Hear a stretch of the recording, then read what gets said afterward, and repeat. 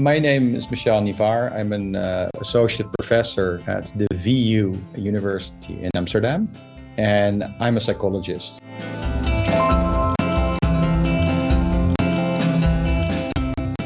I do a lot of statistical genetics work, genetic epidemiology, and the primary outcomes I study are usually psychopathologies.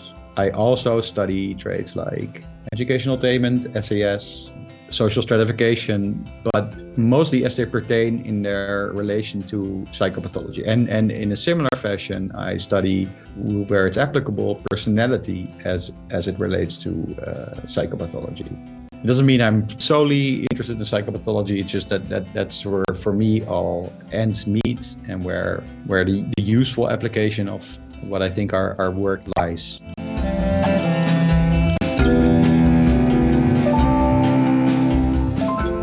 So I run what's called genome-wide association studies, where any given trait or outcome is related to every individual variant in the genome we can easily measure. And those are very data-heavy collaborative affairs. They never are one group. They are always collaboratively across the globe. My relation to personality is that I think it is, in terms of common variation, healthy variation in individuals, it's one of those, I wouldn't say set of variables, because that's already, that I'm aggregating them to something like a big five or to like domains, but like they are variation between people that is systematic, fairly stable across the lifetime, related in all kinds of ways to outcomes in life, whether those are economic outcomes or risks of disease or psychopathology. Therefore, they're very interesting. But in current genetics, they are understudied.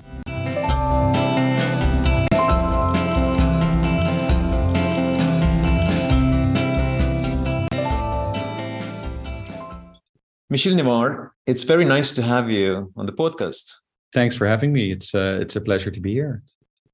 Personality, as you say, is about variation and how people are different from one another. And so it's only natural that one of the first questions that comes up is about roles of genes and the environment, or nature and nurture. Yeah. Maybe we should start by just reviewing briefly the main methodologies and findings that people have been using in personality genetics research and what they've been finding.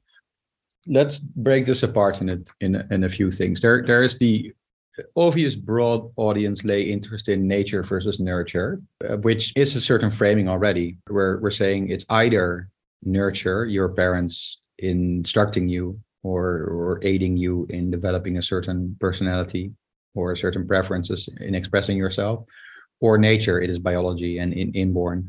Sociologists would object. They would tell you, well, there's other things than your parents rearing you or biology, and that's an important caveat. But historically, the way people try to disentangle what they thought were believed to be nature and nurture is through twin studies. So you have monozygotic twins, so those are identical twins. They share 100% of their DNA, and you have dizygotic twins that are fraternal, and they share 50% of their segregating DNA.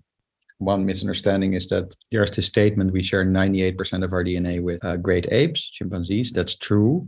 But of that part of the DNA that varies between people, with an identical twin, you share all of that.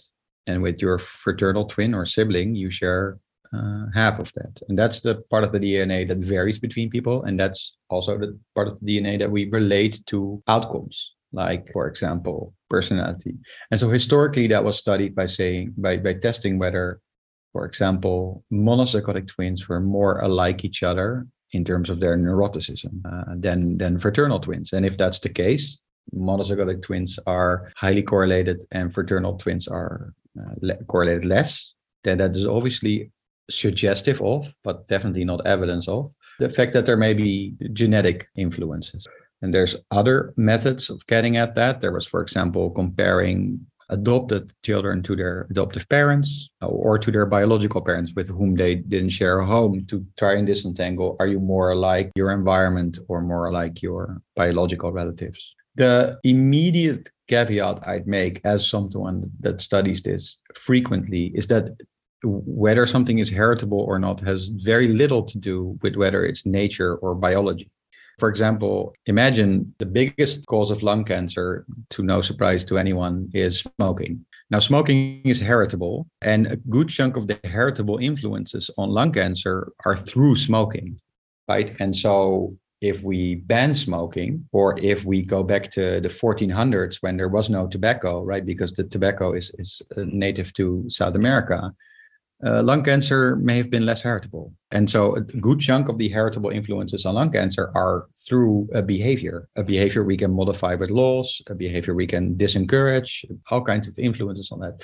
It's a really open question whether you want to say that's nature. And this is a very clear example where we know the causal structure, right? Because we know smoking causes lung cancer. Even if you say that something is heritable, this doesn't relieve people from the responsibilities for their flaws, for example. I would state it doesn't relieve governments of their obligation to try to minimize the harm. So I don't necessarily think the solution to, again, smoking is necessarily individual. It could be collective. And the same, I don't see why there wouldn't be similar structures in place in society, right? For example, one of my kids is very extroverted. She likes hugging everyone, even kids that don't necessarily like to be hugged. And it's all incumbent upon me to teach her. She's now 6. She doesn't really know those boundaries yet, that other kids are like slightly frightened if she hugs them physically very hard. Those are guardrails I put in place on her personality. The analogy with the smoking isn't very direct here, but obviously you can imagine, like with the smoking and lung cancer example, there's many examples where something that is heritable is simply heritable through social processes, not through biological processes. So the nurture-nature distinction starts to fall apart really quickly. And so that's a really interesting departure point for a discussion on heritability, on nature and nurture, is to realize that the studies people do to determine whether something is heritable or not, they don't always give you information on whether something is biological. That is a very important point to make, because I think a lot of people feel uncomfortable with the behavior genetic studies and results because they somehow think that this means that the traits that we're studying are fixed and inchangeable. And the most used example in teaching behavior genetics to undergraduate students is also that, for example, there are very many forms of inborn or inherited myopia. But if you wear glasses, then all of the consequences thereof are negated, right? So you can have a fully environmental influence on how well your eyes work, which can be alleviated immediately by wearing glasses. Now, in the 1500s, when glasses were inaccessible, any heritable effects on how well your eyesight was would translate into your ability to read. Or even learn to read. And nowadays, that's no longer an issue in most, well-developed Western countries. The genes that influence eyesight, they don't necessarily have to relate to how well you do in school because we have an environmental intervention. It's interesting you mentioned this because myopia is obviously highly heritable. On the other hand, there have been these recent reports showing how much myopia prevalence has increased lately and as a result of COVID. Sure.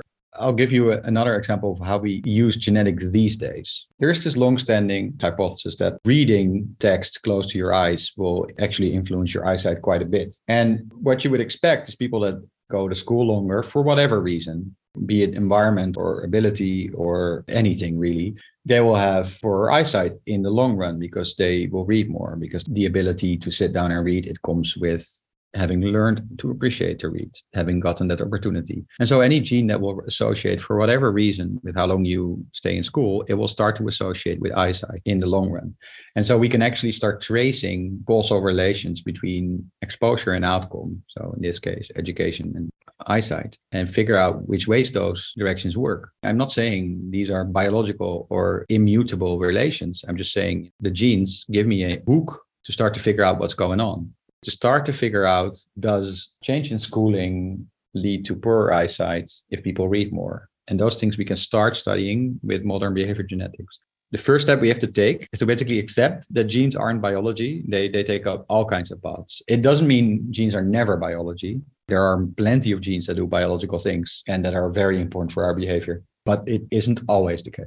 Now we have carefully laid the ground for introducing some of the most sort of well-established findings of the personality behavior genetics. So what are they?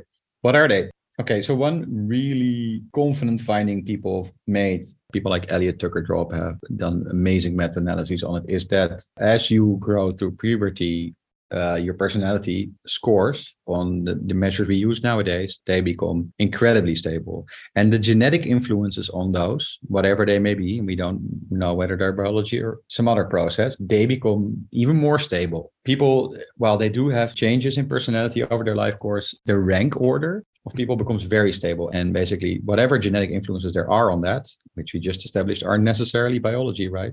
Those are extremely stable. Like they're almost the same when you're 18 as when you're 35 or 40 or 45. And that's, I think, very remarkable. I think many people subjectively experience some change in themselves. You ask them, have you changed in any way? They will have a host of answers, often related to their personality. But if you do empirical tests, they appear very stable. So that's one finding. Another interesting finding is that many of the commonly defined personality traits, especially neuroticism versus stability, that axis is strongly related to all kinds of psychopathology genetically. And that's interesting because some psychopathologies are very rare. We're talking bipolar disorder, schizophrenia, those are very rare. And it would be hard phenotypically or just in an observational study to relate those two, right? Because you don't have that many people with schizophrenia in your sample. So it's hard to compare them to the rest. But because we have a genome-wide association study of schizophrenia and a genome-wide association study of neuroticism, we can start to see that the same genes play a role.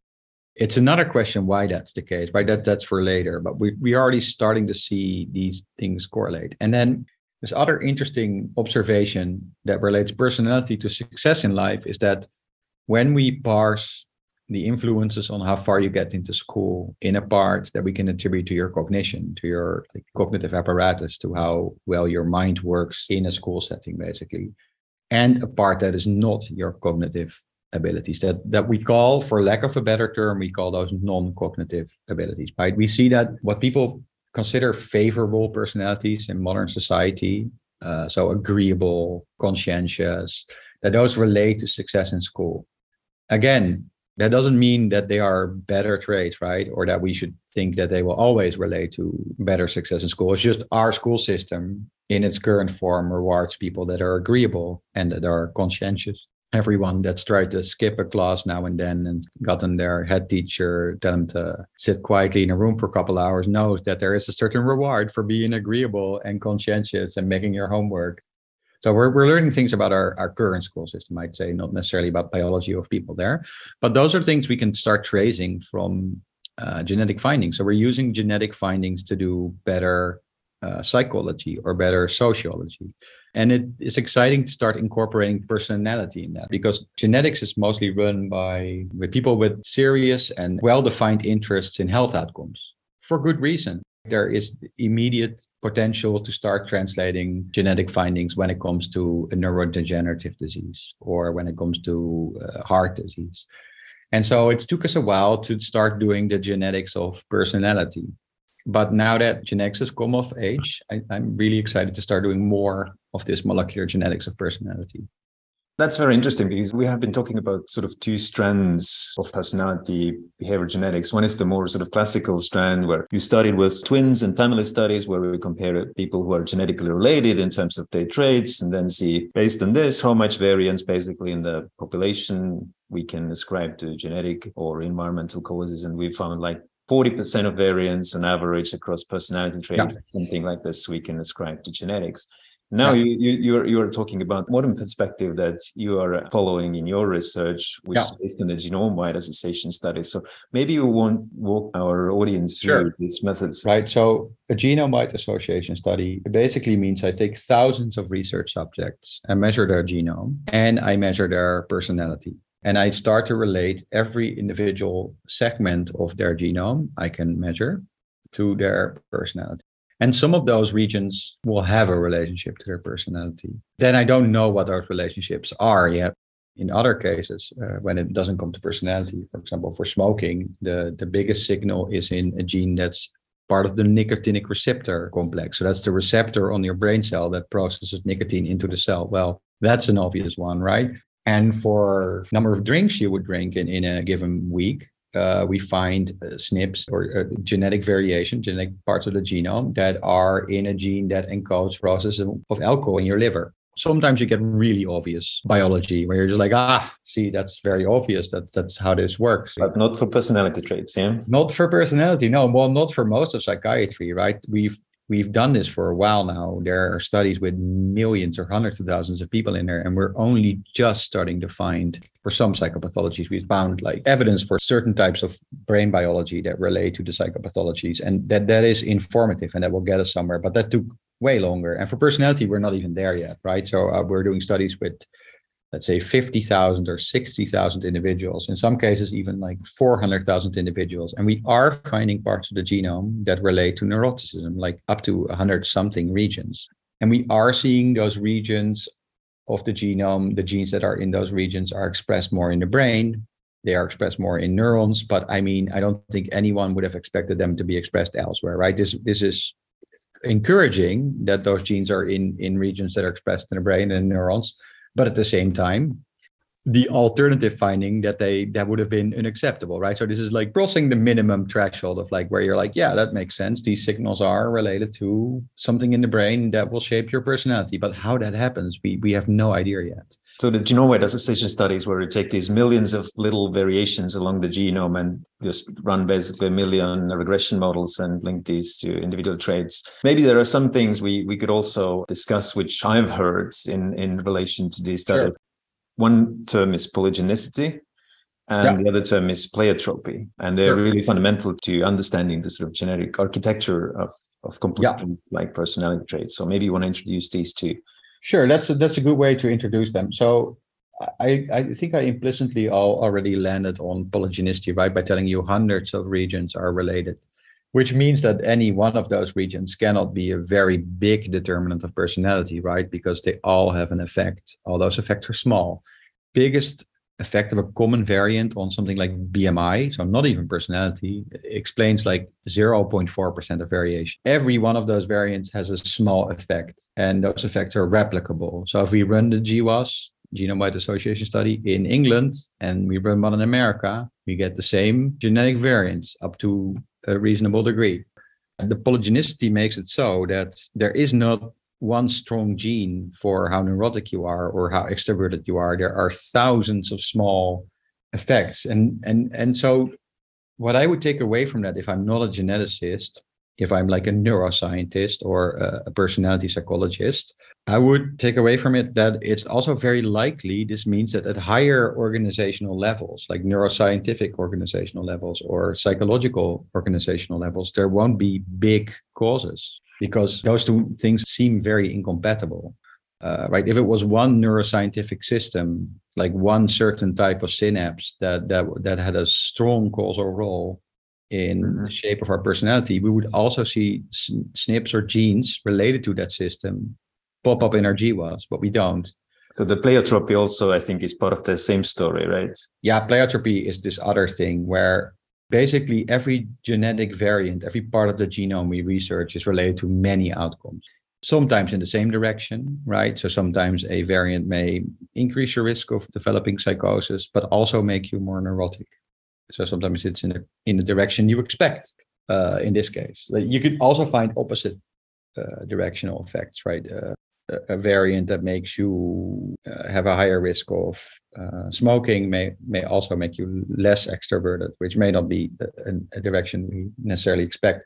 And so there is no gene for any outcome, basically, other than some very obvious examples, but especially in personality, those don't exist. So there is no gene for neuroticism. There is no gene for extroversion, because there are many genes that relate to those outcomes.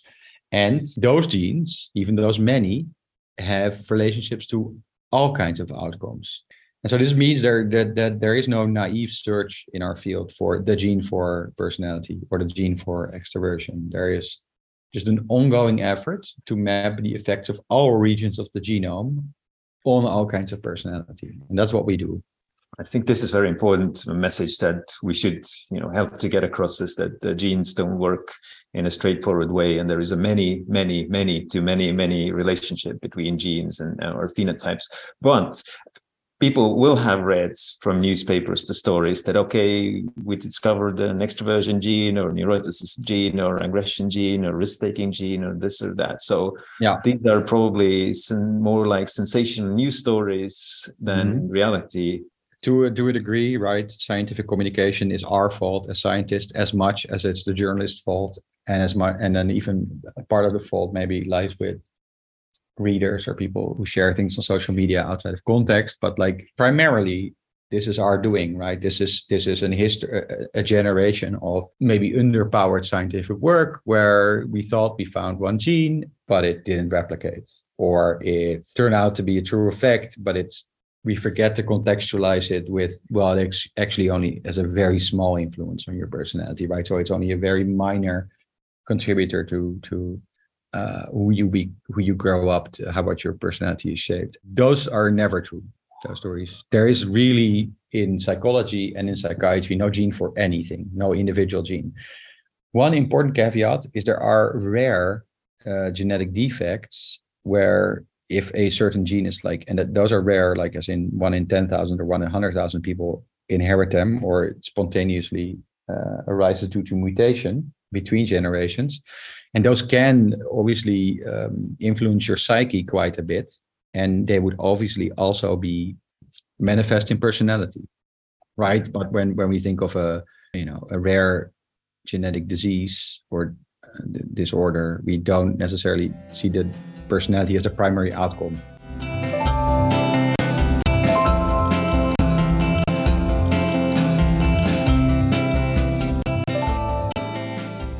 But on the other hand, I mean, the fact that we find that these sort of common genetic variants, as we typically study them in the GWAS studies, have very tiny individual effects and individual differences in the population. Does this necessarily preclude the possibility that each one of these genetic variations in certain individuals, they can have massive effects, just that they don't show up averaged across hundreds of thousands of people. But individually, for me, for example, there is a gene that has made me the way you are. It's just not the gene that has made you the way you are. That's an interesting notion. I mean, we're talking heterogeneity of the effect, right? The affine gene might have an effect that's bigger in some people than in others. You could even think of that in terms of gene-environment correlation. Does the gene have a different effect in repressive societies than in open societies, right? So, and you could even drift accidentally into the evolutionary discussion of like, oh, is it negative for your health outcomes in life to be extroverted in a society that doesn't appreciate that, or that actually represses that strongly? My main worry is that could be the case, but we haven't seen that yet, right? We haven't seen any strong examples where individual variants have a strong effect, but it's very localized to a very certain set of circumstances. Now, it doesn't mean it doesn't exist, because those things are hard to find, but it wouldn't be the first stone I'd turn to find like the etiology of personality. I personally think the fact that we see such extreme polygenicity for something as personality is just the fact that it is an outcome of very many processes, some direct, biological, that are fairly, straightforward. A variant changes something slightly in your brain, which has a certain subtle influence on a system during development, which has a tiny influence on personality. Now, you can imagine those effects cannot be very big.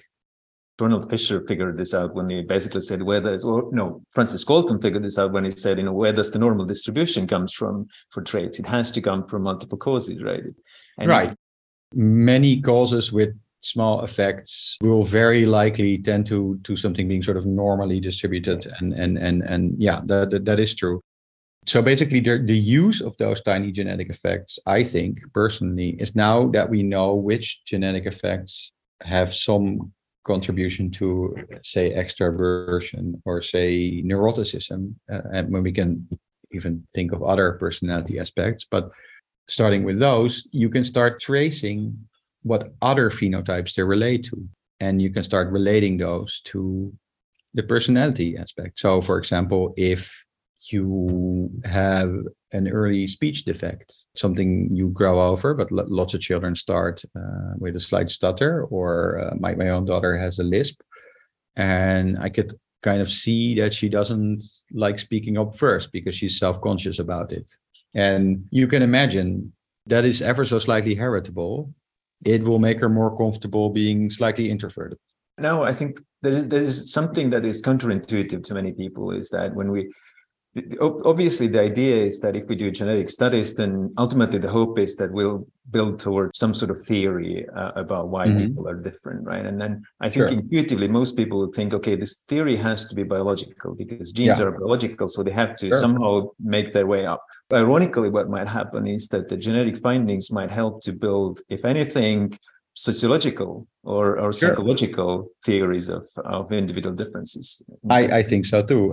Eric Lander, who was involved deeply with the Human Genome Project in its original instantiation, and others have expressed similar sentiments, like George Davey Smith, the famous epidemiologist from Bristol, have expressed in different ways the notion that we don't do genetic research to learn about genes. I mean, some people do, clearly those interested in rare genetic diseases do, but the other people doing genetic research want to link, for example, biology to an outcome. And in our case, that may be personality. But there's also people that want to link sociological processes to an outcome, right? And the genes do not tell you through which path they end up being related to the outcome you find them for.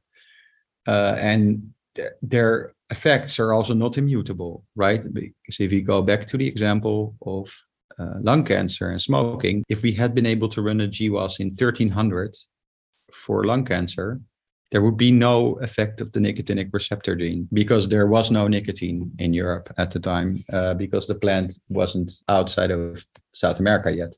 And so we find that one of the most promising applications of genetics for psychology may be sociological. But I don't want to necessarily create the impression that it's going to be only sociology or only psychology, right? I don't know. I don't know those answers, and I don't think anyone knows yet.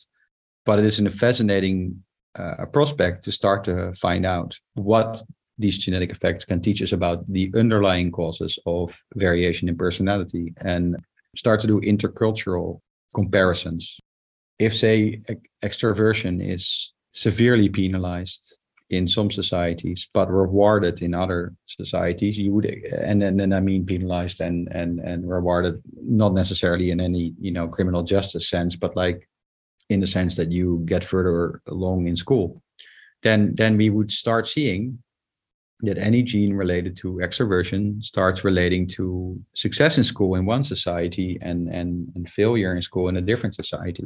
And those are the kinds of things we can start disentangling once we have genome-wide association studies of personality. And so at this point in the field, there's this interesting thing going on, right? So where the public discourse around every genetic study of personality or psychopathology or even education is surrounded with controversy and discussions online, with people shouting back and forth like, it is determined, you guys are misleading us, and both those camps are missing the point that this isn't about nature or nurture. These findings don't show that one way or the other. These genetic facts are just causal hitchhikers. They just end up influencing education because we've shaped society in a way that whatever they influence biologically or sociologically is rewarded by our society. And that's what they do. And we can use those causal hitchhikers to trace back to the cause. Part of the reason is these findings have been sort of hijacked by people who have certain agendas, right? So they want to prove a certain point and say, hey, there is this evidence coming from these and these studies that traits are heritable. And that proves my point. I mean, and vice versa. There are people that do not want to hear about any genetic effects. And I usually take the point that those people probably aren't arguing against me, right? They're probably arguing against the other side in that sort of perpetual argument about causes an individual as a concept of like, that's your individual fault, or heritable things are set in stone and we should shift policy based on that. Those are given the history genetic has, are very understandable debates, and we should keep informing our audience how we really perceive genetic effects, and we don't necessarily see those as immutable or set in stone or pure biology. And I think we will. I think sort of these things will prove themselves, right? So one of the biggest interesting findings in the genetics of any social outcome in, I'd say, the last 5 years is the fact that genetic influences on educational attainment, right? So there's been genome-wide association studies of educational attainment. Those are met with skepticism and also with, people celebrating, like, see it as all heritable. But one of the interesting parts of those findings is that once you start inspecting them really carefully and you start checking whether carrying a gene which predisposes to more education between me and you, right? So let's say that the allele gives me a month more of education across my life than you.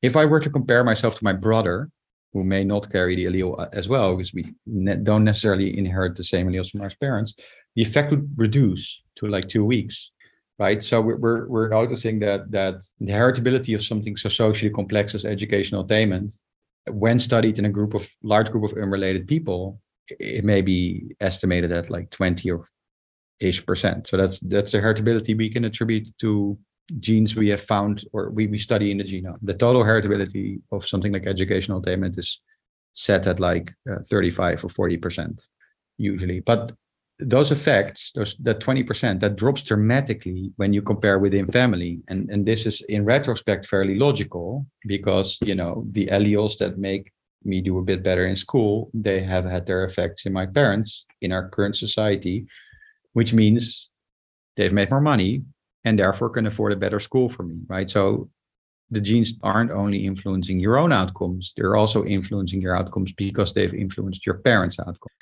And I'm really excited to figure out whether certain similar processes are at play for personality, right? I'm super excited to go and find out whether alleles that predispose your parents to certain outcomes have an influence on you via the parental environment. And that could be really interesting sociological or psychological work. My prediction here is it's probably less true for personality traits because there is less sort of this unidirectional pressure in the society to push people in a certain direction as there is for education. Like for every individual in every Western circumstance, we think, more is better. Yeah, there's definitely sort of a pressure. Well, I'm parent of young children, and I already see this. There's like in most societies, there's a huge pressure for kids to do better in school. It's not uniform across societies. I don't think that's necessarily true, but it's there for sure. And that will create these effects, right? People will use their means and their abilities to shield their children, get them into better schools and get them to go further in life. And that effect is obviously there, and it won't be as directional for personality. I agree. You could even imagine counterintuitive effects where more alleles that have an effect of making a parent more extroverted may make a child more introverted. Now we're well into the world of speculation, right? But you could imagine sort of like niche picking or counterintuitive effects. And the interesting thing is we can start finding out, right? Because we now have these causal hitchhikers, these genetic alleles, these alleles that we can find out in one really big study relate to your extroversion. Once we've done that, we can go to a slightly smaller study and start finding out, okay, but what if your parents have many of these alleles? They're more extroverted. Does it have an influence on you? So again, then we're doing, if you listen carefully to the last 3 sentences, we're doing sociology or psychology or family psychology using genetics. We're not doing anything biological then. We're just saying, okay, taking these alleles as causal hitchhikers and their effects in our current society, can we learn about the relationship between family members and how their personalities interact? The counter argument I get a lot from psychologists is, well, why don't you just measure personality? Right? Why don't you just, if you want to study personality in families, why don't you just measure it? And that's a good argument, right? Sometimes it is sort of like you see geneticists trying to find a shoehorn genomes into like problems that have very little to do with genetics. But oftentimes it can also be insightful. And to give you an example of that last part, let me take you through one more example that's unrelated to personality, just because we all probably agree on the causal process. There's this theory that vitamin D reduces your depression. The problem is, in studying it, you also absorb more vitamin D if you go out into the sun. And so it may very well be that depressed people stay indoors and therefore get less vitamin D. If that's the case, then vitamin D isn't the cause of depression, but it's an outcome. Now, you can find out by running a 20 or 40 or 50 million US$ trial, and people have done that. They've given 10,000 people, half of them get vitamin D, half of them don't. They follow them for 5 years, and then they measure depression. And it turns out there's no significant difference in depression between the people that get vitamin D and the people that don't, which is a shame because we've just wasted $50 million US$ in research funding. Now, it happens to be true that there is like a few genes that have a very strong and biologically plausible relationship to vitamin D. Namely, they metabolize it in the liver, or they process it through the skin, or they absorb it from food, and we know their biology well. By checking whether those alleles relate to depression, we can exclude the possibility that vitamin D causes depression, right? Because if the level of vitamin D in my body was related to whether I get depressed, then alleles that I have or don't have that make me absorb more or less vitamin D would also make me more or less depressed. It's like a little randomized control trial. You know, we can do similar things for personality. We can start like looking at cause and effect without having to do randomized control trials. And in fact, I would argue as psychologists, we can't do trials. We can make people less neurotic in a systematic manner at a scale we need to study, you know, the lifetime consequences of neuroticism. I don't think it'd be ethical to go and change 20,000 people's neuroticism levels. Before we end, I think maybe the last sort of main point is it all comes down to power and statistical genetics. Sure. And I think that's one of the aspects that the modern behavioral genetics stands out among other fields of psychology is the sample sizes that you guys are using there. And there seems to be a clear trend, right? So as the samples get bigger and bigger, the discoveries get more and more likely, and the effect sizes, at least in terms of our ability to predict some outcome from the genomic variation, gets slightly better. So for example, we've talked about educational attainment. We moved from like 100,000 samples to 3 million now, and it's linearly getting better, the prediction from genome of education. With personality, we are nowhere there yet. So we are on the smaller side. So what do you predict if we, in, I don't know, 10 years, maybe 20 years, how big samples we will have then in personality genetics, and how strongly then using these samples can we predict someone's, I don't know, extroversion level from their genomic? That's an interesting question. Basically, we can estimate the totality of the effect hidden in the genome before we ever get to those samples of 3 or 5 million, right? So for example, for height, they've just done a GWAS of 6 million people, and making a score based on the results of that GWAS for someone that's not in that sample can predict 40 or 50% of variation in height in people that aren't in that GWAS. So that's like a really good out of sample prediction. But well before we got to that point, we could statistically establish that the signal in the smaller height GWASs was hiding a total of 40 or 50% of variation. Similar estimates for personality will get you something like 15 or 20%, maybe 10, depends on the personality trait. But like, say extroversion, you get like what's called a SNP heritability. That's sort of the heritability we attribute to common variation, the things we measure in GWAS, of like 15%. So if we were to measure, let's say 5 or 6 million people and measure their extroversion well, you would expect to eventually explain with a genetic score 15% of the variation in their extroversion. Now, that's not a lot. And you should realize, and your listeners should realize, we would never go genotype people to find out their extroversion, because you could just give them an extroversion scale, or just like get to know them for 2 minutes and you'd know more about their extroversion. Like if you sit there quietly 2 minutes and they start talking, you know more about their extroversion than by the genetic score. But we get these genetic scores in any biological study, right? In any bioepidemiological study that we do, we find these scores come for free, right? Because if we genotype someone for a study, we can compute these scores. So basically it means we could consider extroversion or the score for extroversion as a risk factor in studies. If we do different extroversion scales, for example, scale 1 and scale 2, and we calculate their correlation, you get on average something like 0.60, on a good day 0.70. So now if your genetic score is 0.40 or in a good day 0.50 correlation with the measured extroversion, you're not actually that far off.